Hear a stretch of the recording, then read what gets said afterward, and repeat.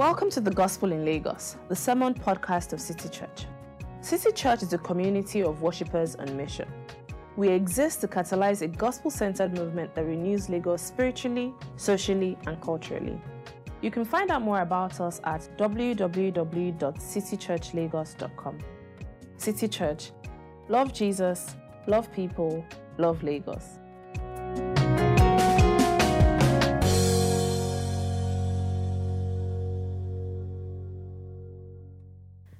The word of the Lord this morning is taken from Colossians 3, 1-4 and 20-21. When I finish, I will say, "This is the word of the Lord." Please respond, "Thanks be to God." Colossians 3, 1-4 and 20-21. Since then you have been raised with Christ. Set your hearts on things above, where Christ is, seated at the right hand of God. Set your minds on things above, not on earthly things. For you died, and your life is now hidden with Christ in God. When Christ, who is your life, appears, then you would also appear with him in glory. Verse 20. Children, obey your parents in everything, for this pleases the Lord. Fathers, do not embitter your children, or they will become discouraged. This is the word of the Lord. Thank you, Bie, and thank you all. Good morning. Special welcome to you if you are worshiping with us on Sunday for the first time, and for those who've not been around for a while, I can spot a few of you. Welcome back. Nice to see you. All right, so my name is Femi. We've been going through a series in the book of Colossians. It's been a while because we plan to go from beginning all the way to the end. So we're in chapter 3 now, and getting to the end of chapter 3.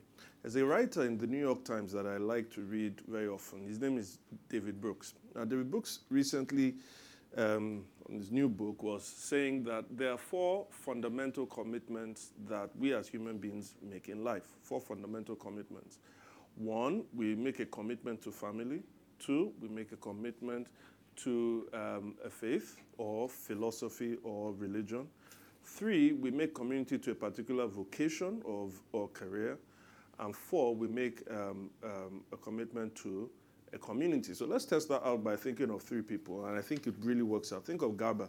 Garba is a Muslim, married with 3 kids. He goes to the mosque weekly and enjoys time with family. He's also a tech journalist who is a devoted member of the Society of Engineering Writers. Do you see the 4 things playing out there? Or take Ngozi, she's single, but still lives with her parents. She doesn't practice any organized religion, but she has strong moral opinions based on certain philosophical beliefs. She's been attending a weekly female reading club for 9 years and is a devoted member of the LGBTQ community and a human rights lawyer. No surprises there. Aton, on the other hand, is a consultant medical doctor, married with 2 grown kids. He attends church once a month to align his moral center, but is a committed member and leader of the main opposition party, state chapter. And he meets with them 2 or 3 times a week. Now, you may be able to plot yours. What are you? A teacher who is a Christian, who is committed to a growing family. Maybe you don't have any kids now, maybe you're committed to your besties, this group of 3 of you or something. We all sort of have that. Now, what Brooks presents, if you notice though, is that these commitments, even though it's the same person making them, they're all kind of side by side, like on a horizontal line. All right, my commitment to this now, I go to work, that's vocation.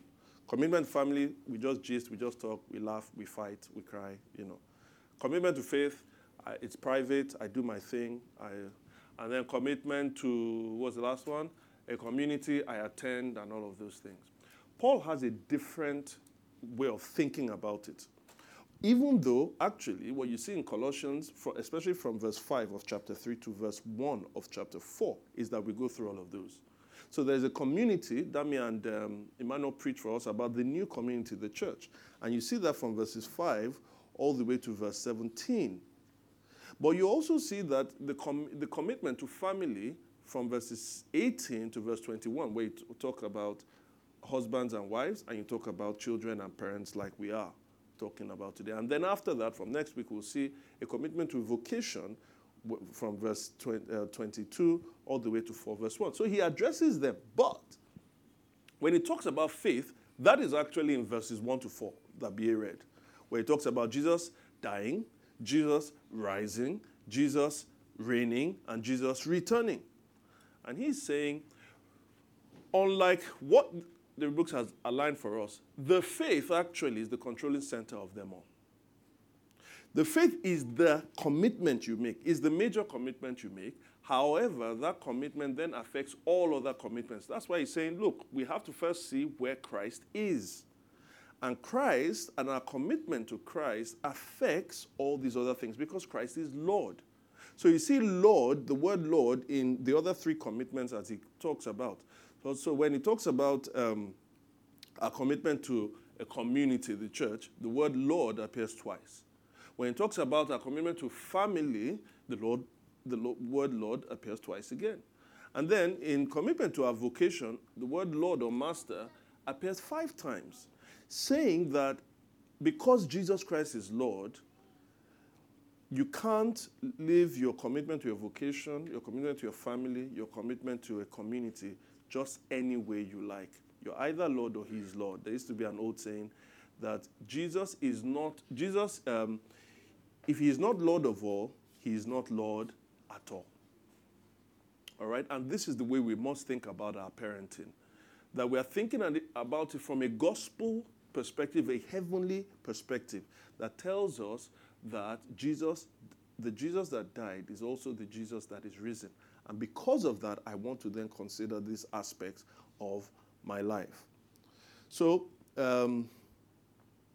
last time we looked at the Bible's broader view of parenting. This week, in this Don't Waste Your Parenting Part 2, we want to now consider the complex interrelationship between parents and children. I should quickly say that if you notice in verse 21, it says, "Fathers, do not embitter your children." Now, in the ancient, especially Roman household, the father was given the central role of bringing up children. And that's why it's translated father here. However, that word that is translated father can be more broad. It can be used as parent. So if we go to Hebrews 11, verse 23, where it says, "By faith, Moses' parents hid him for 3 months." The word there that is parent is the same Greek word that is father. So we are going to consider that verse in a broader perspective of parents, because really in this, where we are, most people would hopefully see that it's the father and the mother that should bring up the child. All right? So we're going to look at this sermon through three parts. The first, embittered parenting. The second, disciplined parenting. And the third, eternal parenting. Embittered parenting, disciplined parenting, eternal parenting. All right, so let's go to the first one, embittered parenting. Now, if you read it again, you may be shocked by is this all Paul has to say about parenting? Children, obey your parents in everything, for this pleases the Lord. Father, do not embitter your children, or they will become discouraged. Now let's move to work. It's so short, but as I've been saying, many of these instructions have to be put within a wider context. So you have to zoom out. Now, I want to point out 2 things when we zoom out, what we're trying to say. The first is that it's an ordering. Paul is talking about an ordering in a relationship. Now, it's quite strange that in the old ancient letters that had to do with people's parenting, right, or addressing households, they actually didn't address children. They would address the fathers, but the children were, who cared about the children? They don't have an opinion. They should be seen, not heard. But here it's funny that Paul actually sees the children as responsible people in the household, and so he addresses them. That's the first thing. The second thing is that the ordering that Paul presents has to do with the fact that, especially according to the biblical storyline, that the Bible says that both parents and children are corrupted by sin. Quick backup. In the beginning, when God created human beings, he created them good. They were without sin. But then they decided they wanted to live their own lives, not as God in their lives. They wanted to be as God. So sin came and corrupted them. Now, what the Bible then teaches is that everyone who is then born of a woman, is born imago Dei being in the image of God and born in sin. We are born in the image of God, but we're also born in sin. David said, in sin did my mom conceive me. And you think, really, children are sinful? You know how children. The funny thing about children is when you give birth to children, you know how they're always very cute. We always just want to cuddle them. They can't do anything wrong. They always look at... And when they look at us, we often think something like this, that, look at the way this child just thinks I am cute. No, it's not. Because you are saying, kuchi, kuchi, kuchi. You are stupid, not cute. That's how the child sees you. But also, we think that maybe when they're 2 and 3, and tell them, don't do that. But we think that those children must be scared of me as well. They must be scared of me. Now, secret. Why do you think the children either smile at you when you do kuchi, kuchi, ku, or they obey you when you tell them, don't do that thing? Is it because now all of a sudden they understand that mommy and daddy are, they're these authority figures? Or no. The reason they do it is because of what they want to get from you. Children are very manipulative. It's true. They manipulate us. I have a niece. She's the only niece I have. That should tell you something. My parents have 6 grandchildren. She's the only one of the 6 that is a girl. And so, yes, she has me wrapped around her finger. She has my grandfather. It's so bad, because she's like 13 now. It's so bad that right now she knows. She knows. In fact, we know she's using us. She knows she's using us. But, so she just said, Uncle Femi, you're just the best uncle in the world. Look at what this girl did to me. Say it again. I can't. And she gets what she wants. Where is that thing coming from? She's sin inside her, manipulating me. But that same child I know, as with all children, do you think your children like it when you tell them, don't watch TV? You can't have, you see, she said it. You can't have candy. You can't have, you wash your hands when you use the toilet. Do you think they like it? Okay, all right. You are a perfect child. You need to speak to my boys. Yeah, that's on that last part. Actually, they don't. Children don't actually. They do it for a number of reasons. But children naturally would want to kick against your authority. Children from birth are naturally rebellious. And for the older kids that are still in their parents' place here today, sometimes you may think, this thing my parents are telling me to do, don't really want to do them. Don't worry, leave her. She's rebellious. This thing my parents are telling me to do, I don't really want to do it, but because I don't want them to control me, I want to be my own person. But could you consider that you're actually doing that not because you feel you are not in control of your life, but because something else is actually controlling you? It's called sin. We're not really as free as we think. But let's talk about the parenting too. Paul, as we grow, we Niger people, we like to make fun. Niger people like to make fun. Especially Oyinbo people, Westerners, we like to. You see that child did something terrible. Let's say the child insulted their aunt. And so the mom is miffed. How could you do such a thing? She's older than you. She's da-da-da. I cannot believe this. Oh, I'm so angry with you. Go now to your naughty corner. And Nigerians are like, What corner? What? Why is that corner naughty? As in, how is that child going to feel bad by putting them? And so we think about how, it was my own mom. Backhand first. Right? And some mothers are experts at that backhand. It's like, when they slap you like this, every time you slap, anybody they slap like this, you stand. Backhand always makes you fall down. It's backhand. It's like, pow! But some mothers are so good that they do, pow! As you are, it's like Matrix. As you are falling down, they're coming with the other one, pow! Just to land it there. And so some of us are now glorifying it, glorifying. But really, a lot of parents did overstep their bounds. It's what Paul talks about when he says, embittering your children. Embittering your children. What does that word embitter mean? Now, the Greek word is very interesting, what it means. It says to embitter is to cause someone to react in a way that suggests acceptance of a challenge. To react in a way that suggests acceptance of a challenge. Now, it's only ever used, that same word is only ever used in one other place in the Bible, and this, it uses it in a positive way. Paul is trying to get this church, or the churches in a region called Achaia, the church in Corinth is one of them. He's trying to get them to fulfill their pledge of something they had pledged, or money they had pledged on. And he's saying, look, I used you guys as an example to the churches in Macedonia. So 2 Corinthians 9 verse 12, here's what it says. For I know your eagerness to help, and I have been boasting about it to the Macedonians, telling them that since last year you in Achaia were ready to give, and your enthusiasm has stirred most of them to action.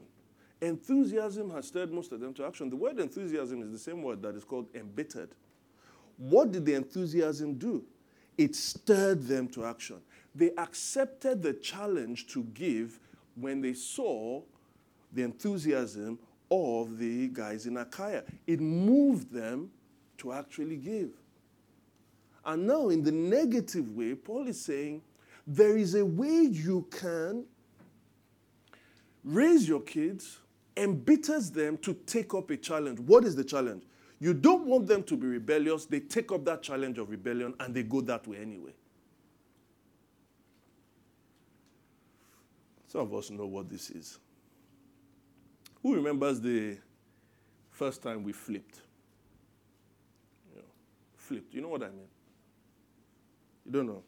I mean the first time you looked at your parents and said, to hell with what you are saying, I'm going to do it anyway.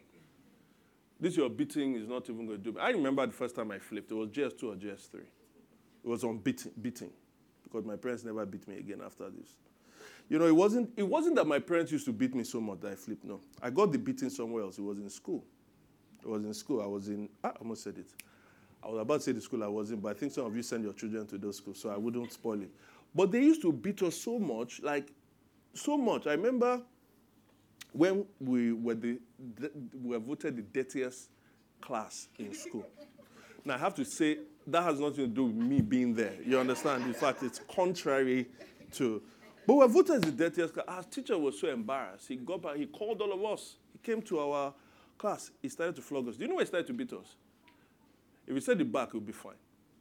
If you say on the back of on this place, it would be good. If you say on our legs, on our knuckles, it would be good. On our legs, you'd be like, well, he hated it. He was flogging us on our head. So come, pow, pow. Now this is, apart from that, now I was a bad boy, so I used to get flogged regularly for. I remember this other one, art. I didn't give my art. And this is where I kind of flipped in school. So you've been flogged. So I didn't do my art assignment. So the man called like 4 or 5 of us. So the first one came, so this is how he flogged us. He put a stool here. When you put the stool, you're not meant to rest on the stool. So you see, when I'm doing this, what happens? There's tension in my back. So the man will now come. Fly! Ah! So children, sir, come back here. They like that reaction. So no, come here. Fly! It's like 2 or 3. So after a while, I don't know what entered my head that day. I'm like, I can't, all this whole thing again. Is it not beating, Abi? The guy was about to become a star. So I went, I put myself there.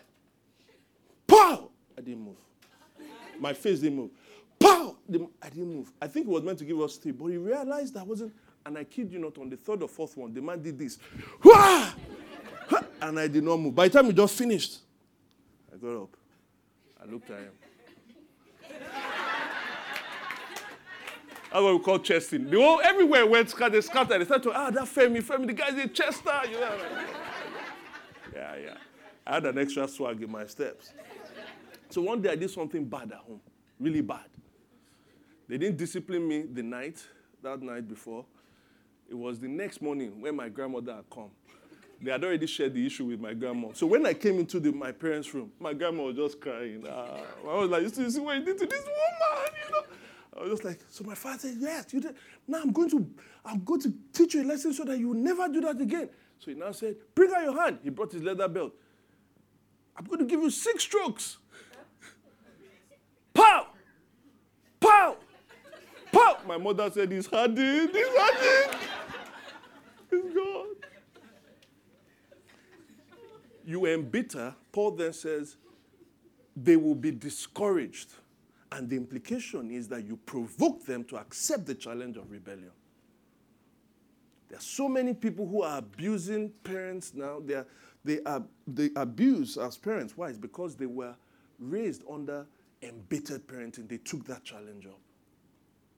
They are terrible as bosses. They are terrible as state governors. Why? They do things out of anger.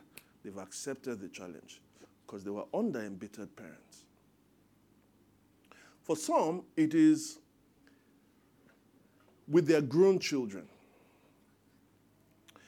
You know, though Paul says, obey your parents, Paul recognizes, if you remember from last week, that what is the goal of parenting? The goal of parenting is to let go.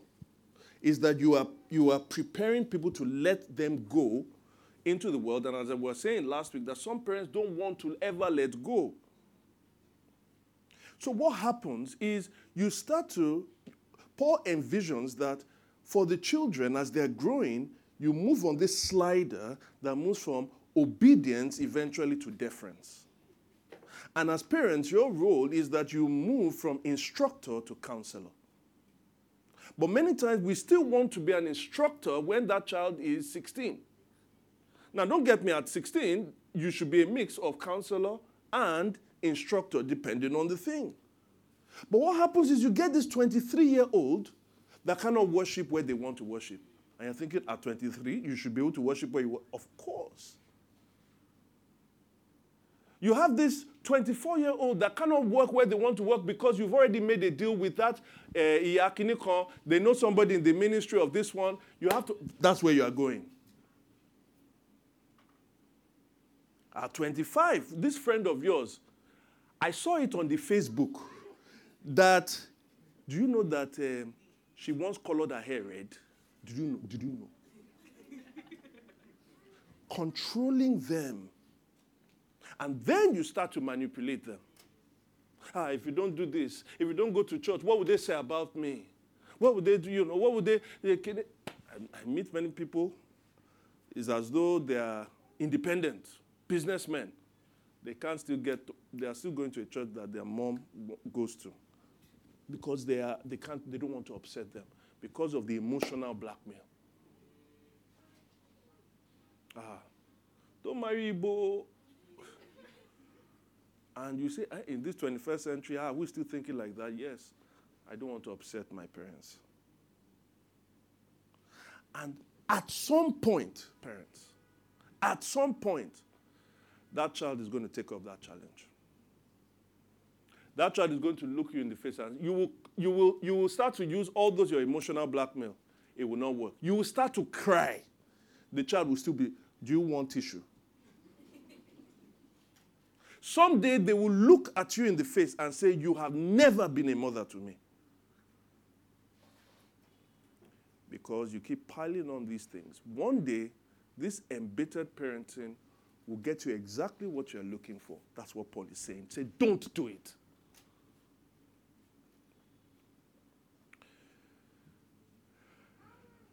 The reason is, if you discourage them and provoke them, eventually they'll take that up.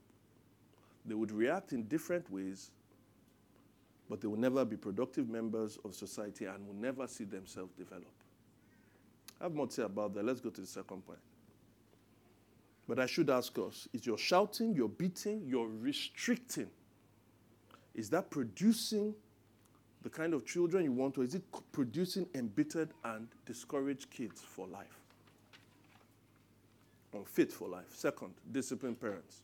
Now, if I want to back up to the issue of obedience. You see, children learn their first principles of life at home. Right?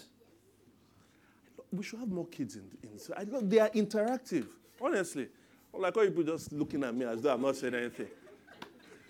You should whoop like, amen, and thank you. Yes. Children learn their first principles at home. The principles about life, they learn it at home. Where's the first place they're going to learn it? At home. So one of the big things that you and I know as you engage through life is how do we navigate through different authority structures? Because life is, inbuilt in life is different authority structures. So for instance, the first one you think about once you go out is schools.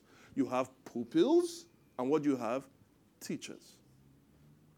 In society, we have citizens, but we also have governments. In churches, we have members or congregants, and we have pastors. In the world, generally, we have creatures, and we have God. For the world to function well, you do need to have authority structures. And by Paul saying, children, obey your parents, he's immediately saying, the place where children first learn authority matters is at home. Now, we have a very complex relationship depending on what kind of parenting you had with authority. Now, as I said, there's a place to challenge authority. Don't get me wrong. If you vote in certain people and they're not doing what they promised to do, or they're not doing what's right, we should challenge that authority. But the point Paul is making is that before you can challenge authority, you need to actually know that there is authority. Now, with our parenting, we often react in two different ways when it comes to authority.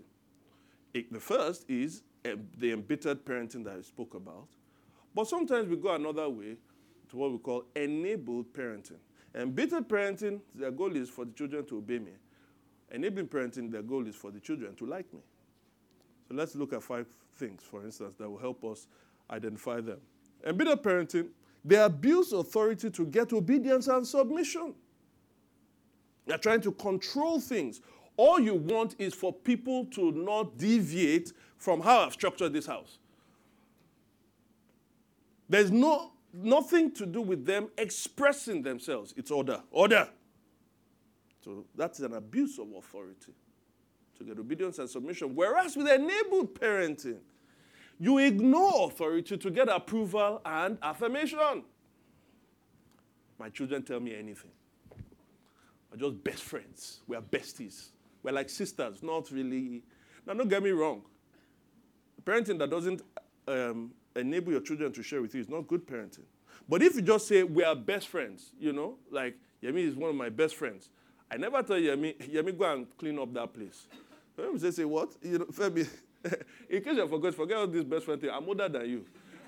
Have you checked Yemi's gray hair, my own gray hair? Should I call him out? Yemi, come out. You know why he's not going to obey? Because he's my best friend. You understand? So when you say that, you are removing, in some ways, some kind of authority structure because you just want you don't want there to be those hindrances, that hierarchy. It divides me and my children. That's a problem because authority matters. Second, the embittered parent punishes without explanation. The enabled parent explains without punishment. So this one, who did this there? Why did you do that? I said from going, pa, pa. But daddy, I wanted to, pa, pa. Why are you beating me? I don't know. Pa, pa. And after the wrath has expired, there's no calling the child back to say, now this is what happened. Whereas with the other one is, they never ever punish. They only just talk. We talk. My children and I talk. So what then happens is, you took daddy's meat. Daddy doesn't like it. It makes daddy, it feels one kind, because when he eats the food and he doesn't have 2 pieces of meat, it does something to him. Don't do it again. I'm not talking about you. So he does that one. And then the next time is, like I said the other time, you shouted on Auntie Toyin. It's not good. It will hurt Auntie Toyin's feelings when you shout on her as a younger person. Look, did you see her after it? Was she smiling? She wasn't smiling. We should make people smile. So you explain.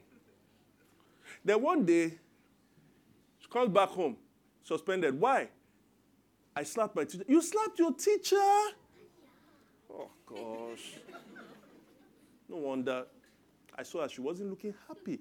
Don't you want your children to be happy? So we've explained. You see, I explained to her. And she, actually, when I think about it, she hasn't been obeying me. Because she did that to her dad, to her aunt, now to the teacher. I wonder, maybe the governor next. No punishment, just explanation. Third, the embittered parent regularly loses their temper tantrums. The reason why many parents, especially or fathers you take, that are abusive, many abusive fathers are actually abusive husbands. Remember, they've grown up, they themselves, many of them have been, they grew up under embittered parenting. And so when they are losing their temper, it's not necessarily just the thing that is bothering them here. There's so much rage that is pent up there. So every time, everything is a trigger that releases the valve, and it just goes off in all directions. It hits everyone. Whereas with enabling parents, you will say, oh, I'm sure they never lose their temper. Actually, no. They start being increasingly aware that people are talking about how they spoil their kids. And they've been keeping it bothers them. One day the kid does something, it may not even be a big thing. And they just explode. They explode not because of the thing the kid does, but because of all the things people are saying. This is why people are saying this about me. Why don't you ever listen? I'm like, but mommy, who is this? Intermittently, they lose their temper. Fourth, the children then learn to fear and resist authority later in life. Either you got them broken, you broke them. So now every time, any kind of authority structure they see, they actually resist it. They actually get scared of it. Or they resist it. There are some people, and I'm not saying all of them are like this, but some people, for instance, who are, let's say, radical secular feminists, right? Their real angst is not even so much about the whole gender issue and inequality. No, their real angst is that you should have any authority structure. So that's why they will be against government, they will be against churches, they will be against husband and wives, they will be anything that has any kind of hierarchical structure they're against. Why? Go back and look at their childhood. The idea of what it meant to hold authority and use it well was never given to them. And so they hate all forms of authority. The funny thing is, with enabled parenting is exactly the same thing.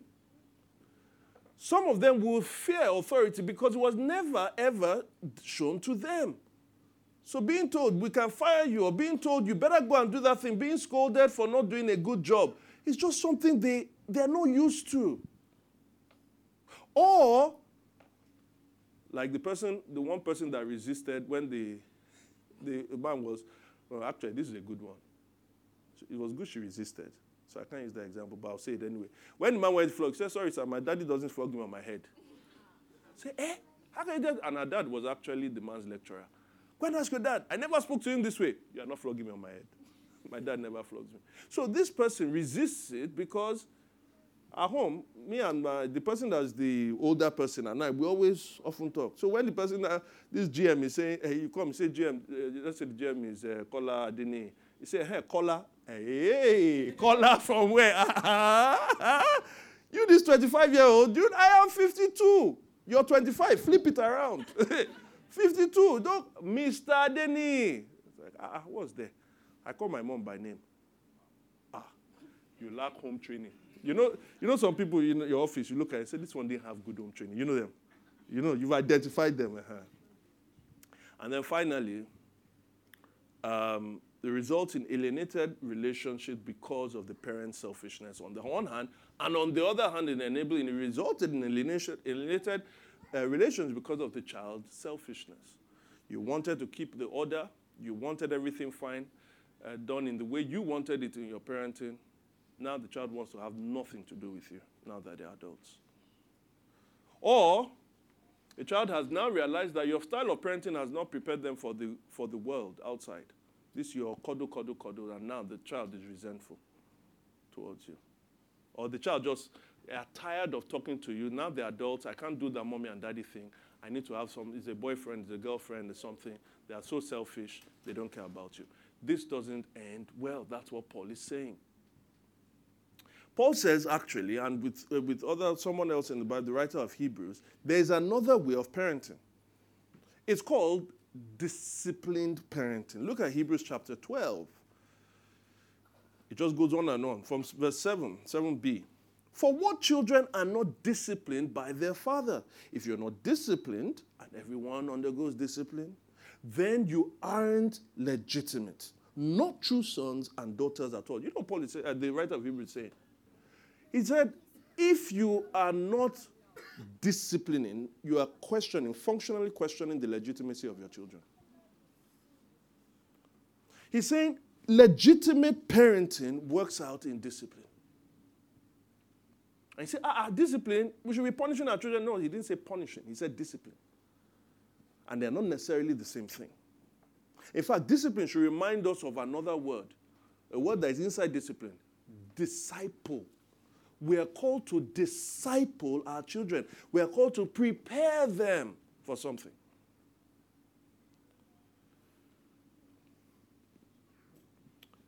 You see, discipline is the right way, if you like, in how we use authority. Let's look at how discipline compares with the other two. Discipline parenting. When it comes to authority, where embittered parents abuse authority and enabling parents ignore authority, disciplined parents appropriate authority to train and develop the child. Not to discourage the child, but to train the child up and develop them. That's what discipleship is, isn't it? It uses the authority. Now that you are called to obey me, I would use this authority as a tool to develop you in the way you should go. Second, they punish with explanation.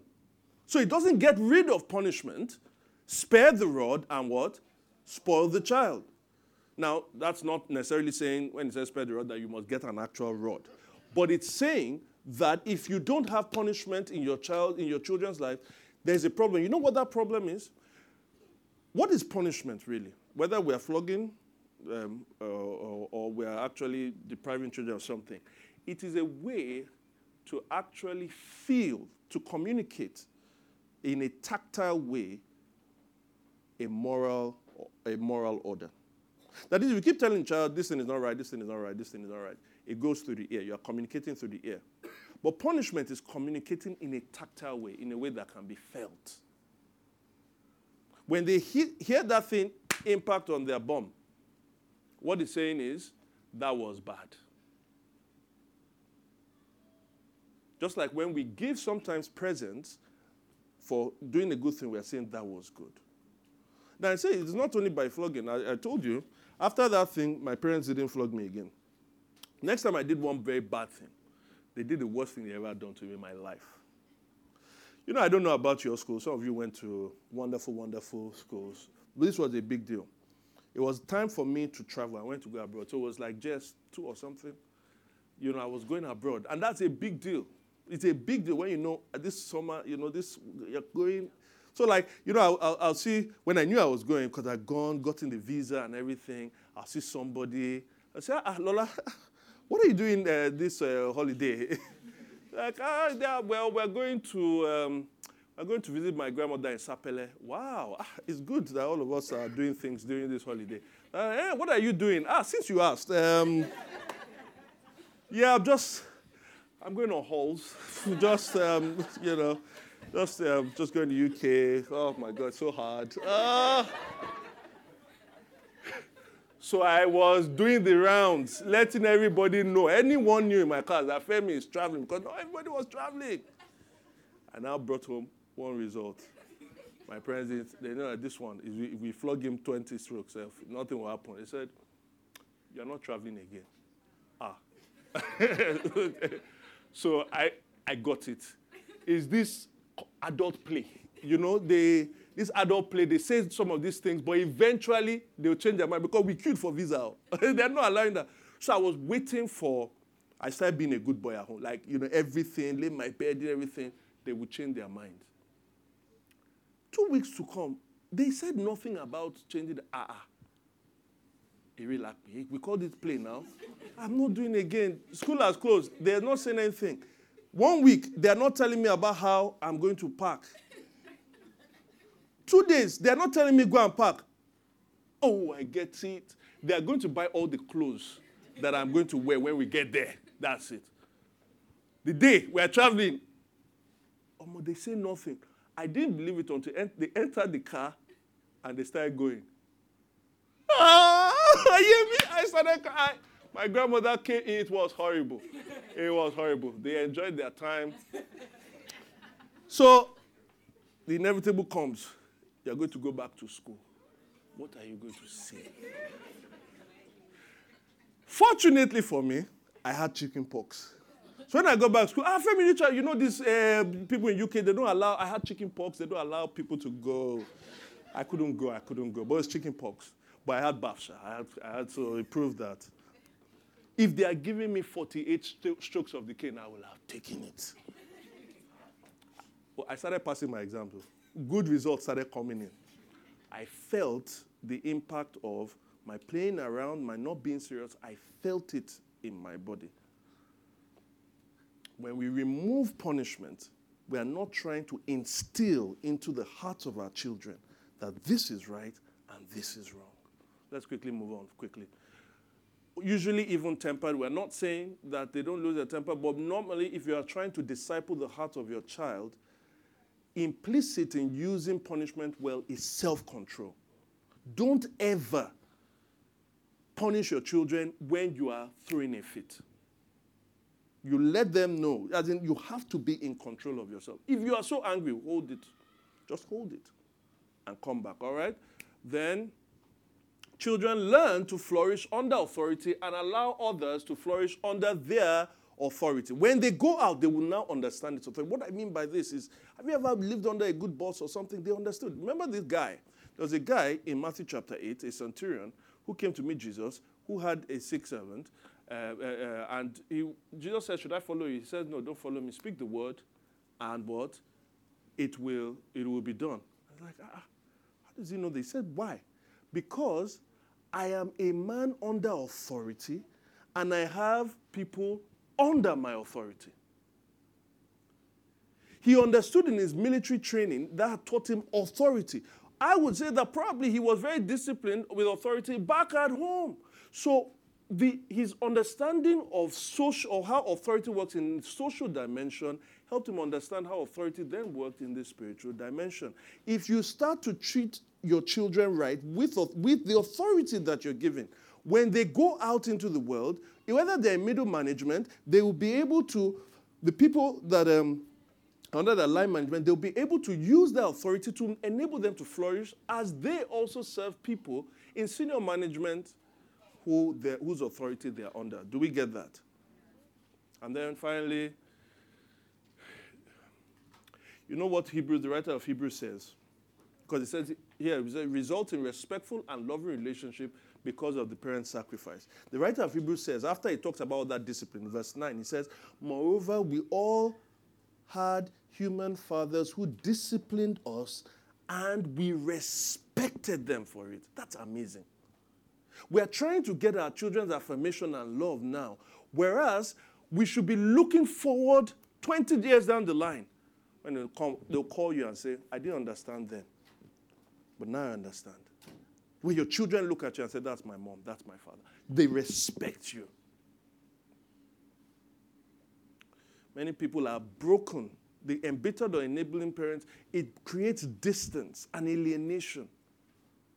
But when you disciple your children well with authority, what happens? It creates respect. It creates a coming together at that last point. I spoke with someone this week who says he's a good Christian, he's okay, but he says, even though I have forgiven my father, it's hard for me to forget. I can't reconcile with him. He said because he started recalling to me, I remember I must have been 3 or 4. I remember how he slapped my mom, how we used to do it. I can't forget all the number of times he used to physically just hit me for any reason. I can't. It's tough. The relationship was embittered. It was bitter. Whereas if we handle our relationships well, the relationship will be sweet. It will be tasty. It will be savory. It reminds me of this recent clip I saw. There's a guy called Paul-Henri Mathieu. Paul-Henri Mathieu was a French tennis player. He'd been playing for a while, and he was coming to retirement, and he chose nowhere better to retire than in the biggest tournament in his home country called the French Open. So every match he played was probably going to be his last match. And so he came to the end of this match. He had lost and was trying to reflect. He has a 7-year-old son. And this is what happened next.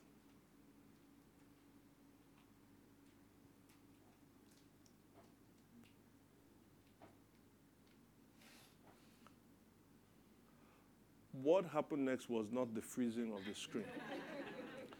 I would say take it out and do it again. This is what we call hanging. You guys know what.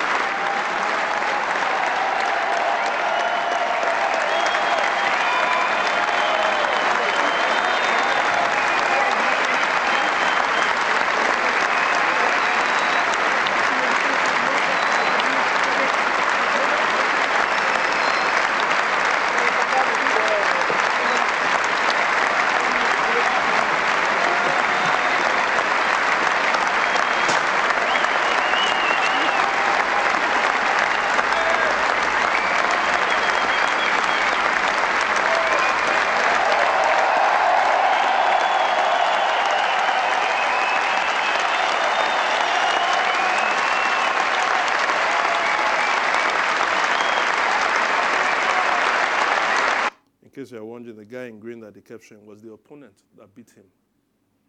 He had lost the match, but he had won in life. That's a sweet relationship.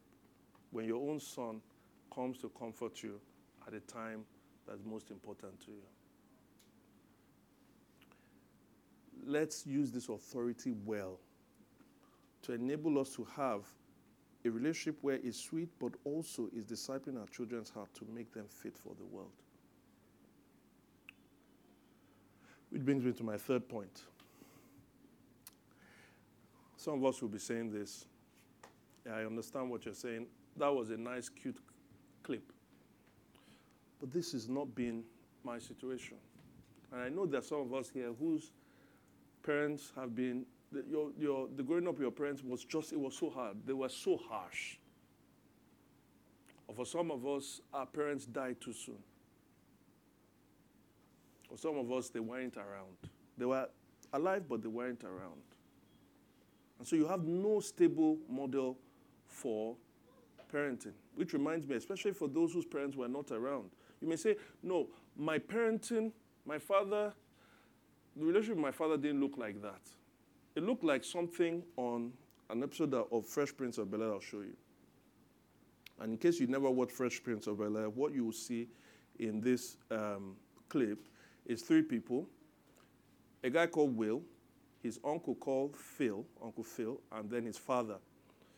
His father had not really been around, so he lived in different places, but the show is about him living with his uncle who is a lawyer, well-to-do and all of that. But at this point, many times the father will come, maybe we'll do something together, he'll disappoint, we'll do something together, he'll disappoint. But this time they were meant to go out camping together. And we was excited, looking forward to it. And then the father returns. And it's going to be about 4 minutes. Let's just watch. I'm glad you're here. Some business came up I got to handle. So we're going to have to put our trip on hold. You understand? Yeah, that's cool. That's cool. Just for a couple of weeks. I understand. Yeah. Maybe a little longer. Yeah, whatever. Look, I'll call you next week and we'll iron out the details. Okay? Yeah. It was great seeing you, son. You too, Lou.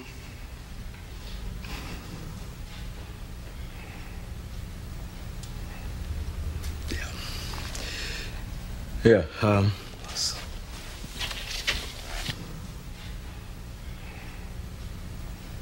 I'm sorry, Will. You know what? Actually, this works out better for me. You know, the slimmies of summer come to class wearing next to nothing. You know what I'm saying? Will, it's all right to be angry. Hey, why should I be mad? I'm saying at least he said goodbye this time. I just wish I hadn't wasted my money buying this stupid present. I'm sorry. If there was something that I Hey, could you know do. what? You ain't got to do nothing, Uncle Phil. Hey, ain't like I'm still 5 years old, you know? Ain't like I'm gonna be sitting up every night asking my mom, when's Daddy coming home, you know? Who needs him? Hey, he wasn't there to teach me how to shoot my first basket, but I learned, didn't I? Hey, I got pretty damn good at it too, didn't I, Yeah, Uncle Phil? you did. Got through my first day without him, right? I learned how to drive, I learned how to shave, I learned how to fight without him. I had 14 great birthdays without him. He never even sent me a damn card. To hell with him!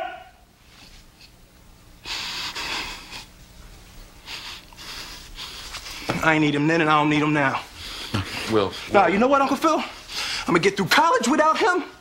I'm gonna get a great job without him. I'm gonna marry me a beautiful honey, and I'm gonna have me a whole bunch of kids. I'm gonna be a better father than he ever was. And I sure as hell don't need him for that, because ain't a damn thing he could ever teach me about how to love my kids.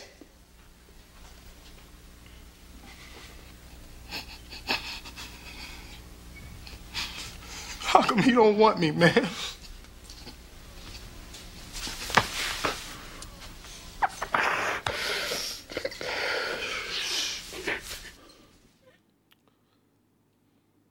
Always gets me.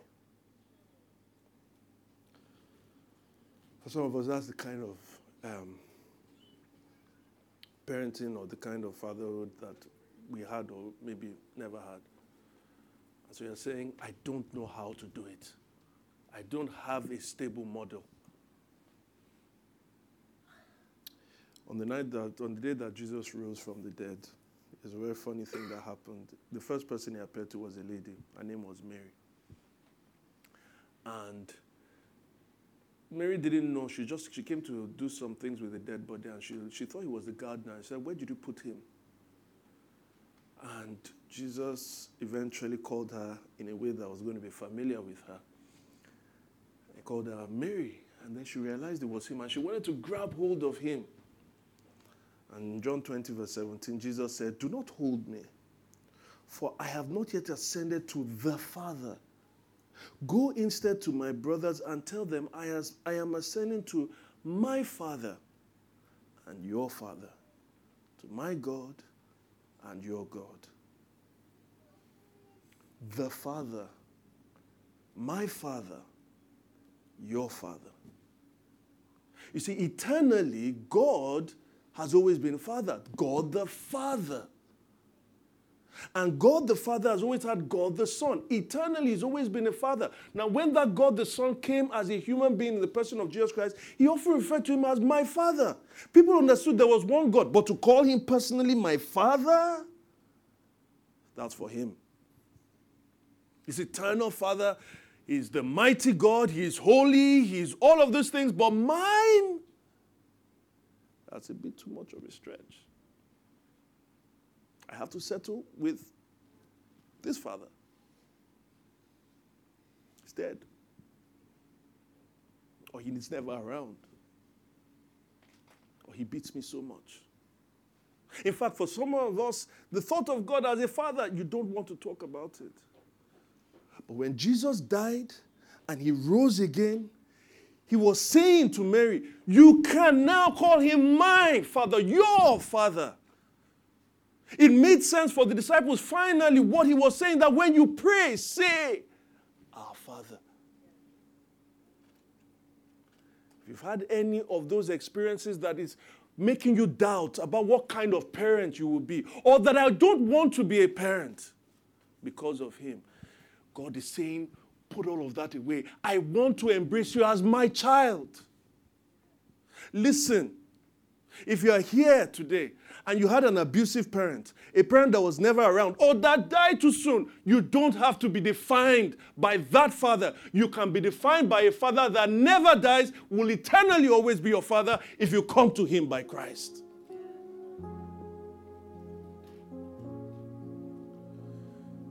The hymn writer says about this father, Father-like, he tends and spares us. Well, our feeble frame he knows. In his hands he gently guides us, rescues us from all our foes. So often we think about the gospel, Jesus Christ and his bride, and it's true. But here's another picture of the gospel. God who is the creator of all things, the mighty God, but your Father. If you come to him through his Son, Jesus Christ. If you're not a Christian, that's my invitation to you. Come to him. Come to him. For those of us who are parenting or would be parents, the way to go is not necessarily to repeat the same mistakes as your parents or to go in the whole extreme, the other extreme. The writer of Hebrews says, you know, this whole discipline thing I'm talking to you about, this is how the Heavenly Father treats us. How much more should we submit to the Father of spirits and live? They disciplined us, that's our earthly fathers, a little while as they thought best, but God disciplines us for our good in order that we may share in its holiness. No discipline seems pleasant at the time, but painful. Later on, however, it produces a harvest of righteousness and peace for those who have been trained by it. This is how God, the eternal Father, does to us. He's discipling our hearts. He's using the circumstances in our lives, the difficulties, to somehow point us to that eternal inheritance where we'll be pure, holy like he is. Do likewise. Or not just do likewise, say this is what I will be. I'm not going to parent so that they can just obey and submit to me. I'm not going to parent so that others can say my children are well taught. I'm not going to parent so that my children will just like me. I want to parent so that they would be discipled. There will be a harvest of righteousness and they will be fit for the world. I'm going to be like my Heavenly Father. Thank you for listening to the Gospel in Lagos. We pray you've been blessed by this message. To learn more about City Church, visit www.citychurchlagos.com. City Church. Love Jesus, love people, love Lagos.